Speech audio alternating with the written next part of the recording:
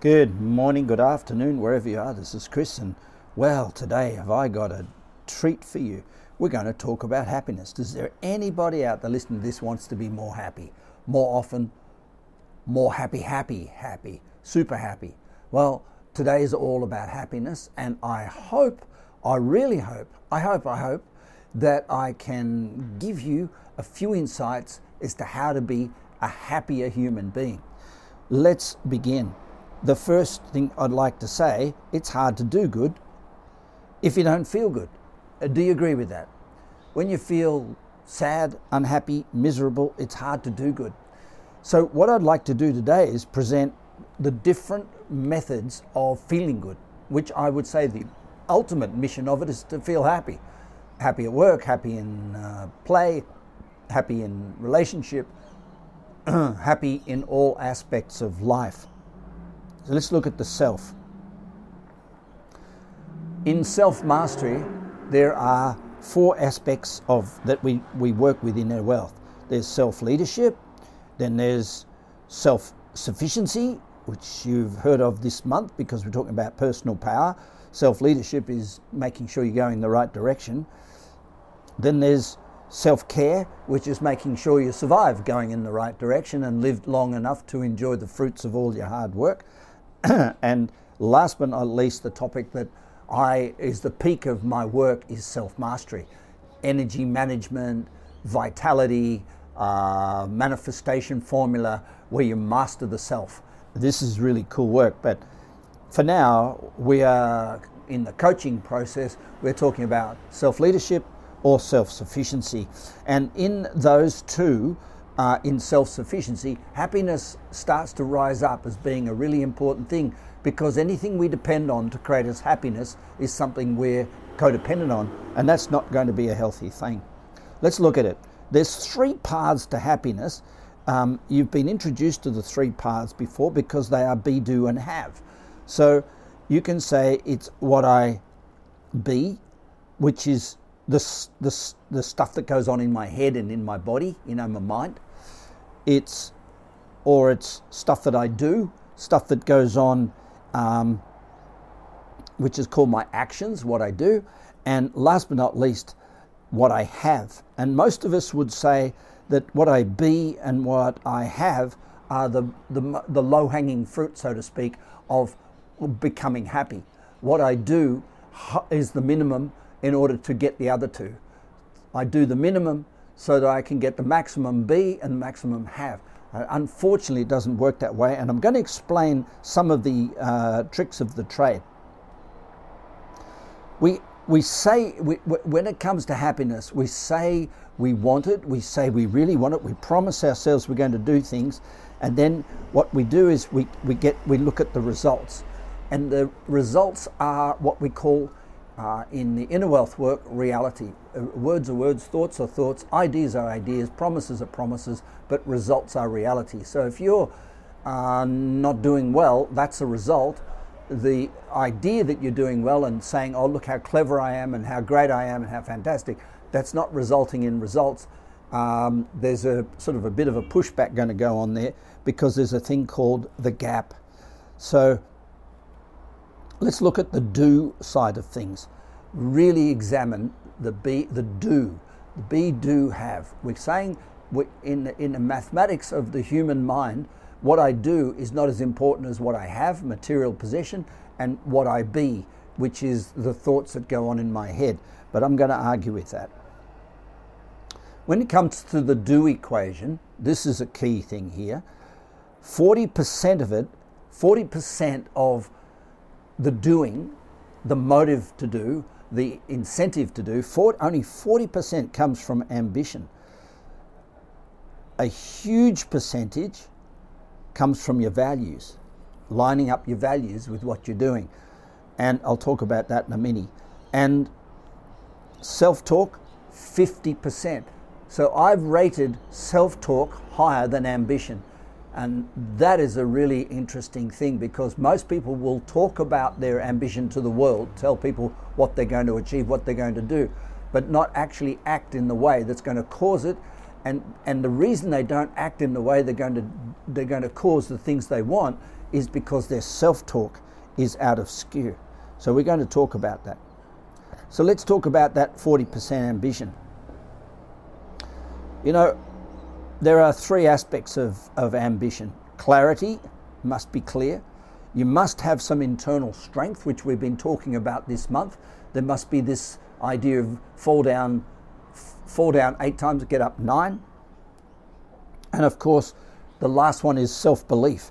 And that's a really big key to developing the mastery of ambition, the belief in yourself. And if you're waiting to see it happen before you believe it's possible, you'll be waiting forever.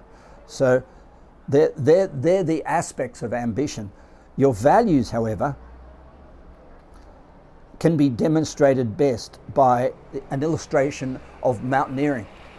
At the base camp, you can have anybody's values. You can borrow your partner's values, you can borrow your family values, you can work on your value. Which values come first doesn't matter at the base camp. In other words, at the low-hanging fruit, the easy work, the relaxation at home, chilling out when the family's chilling out, that's all cool. About halfway up the mountain, which is called a midlife crisis, halfway along the road you go, hang on a minute, this is all getting a bit hard, and I'm not sure I'm really into it being this hard. I really didn't expect it to be this hard to do this. And you get pushback from your partner or you get pushback from your boss because their values are different to your values, and you've got the habit of living other people's values. So what starts to happen is this midlife crisis thing, which is, hang on a minute, I didn't sign up in my whole life to compromise for the whole of my life to make somebody else happy who is never happy. What I signed up for is to live my truth, to do my best, to be kind, to be caring, to be loving, but I didn't sign up to compromise everything in the idea that I'm going to make somebody else happy by me conforming to their values. That's a very big wake up. That's a huge wake up. It is a spiritual, emotional, mental, relationship, financial, career, health crisis. The only people who make it to the top of the mountain. So most people, I would say a good percentage of the population get to halfway up and go, it's all too hard, and they surrender. And what they do is they just buy into the idea that for the rest of their life, they're going to live and conform and compromise and live to their partner's values. And they die very young, these people. There are those that actually say, no, I'm going to find my values, I'm going to live my values, going to be loving and caring and kind, I'm going to really respect my responsibilities and all the things I do, but I'm not going to try to make myself happy by making others happy. That is not going to work. Others have to make themselves happy, and I am different to others. My uniqueness, my unique values need to be expressed. I can't take this stuff to the grave with me. And that's a very, very big moment in our lives. Self-talk is another aspect of all this which needs to be carefully considered. So there's a motivator, there's an instructor, and there's a rewarder. And with self-talk, we are replacing the role of our parents, replacing the role of our teachers, and replacing the role of, let's say, call it even the child in us. We're replacing it with our own voice. Now, the benefit of having our own voice in self-talk is this. Outside of us, if we rely on other people to motivate us, other people to instruct us, and other people to reward us and treat us like a child, it's really nice. It's really easy because that's a romantic idea. But the problem is other people speak binary. They speak both positive motivation and negative motivation.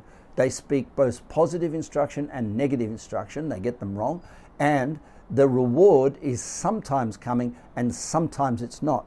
And so sometimes when we rely on other people to speak to us, they speak in balanced language. But the internal dialogue of ourselves is to deny the negative, is to own the negative, but to deny the negative. So our self-talk is a motivator that says you can do it. The instructor is a teacher that says this is how you do it. And the child is the voice that says well done for doing it. Now, there is no criticism for not doing it, and there is no you can't do that coming from our own brain. It comes from outside our head. That's the outer voices. We replace the outer voices with the inner voice. We become self-sufficient by applying self-talk. Now, self-talk is very important for an athlete. It's extremely important past the middle point on that mountain I showed you earlier. It's really important for anyone going for it, going to live their own values. So let's look at happiness.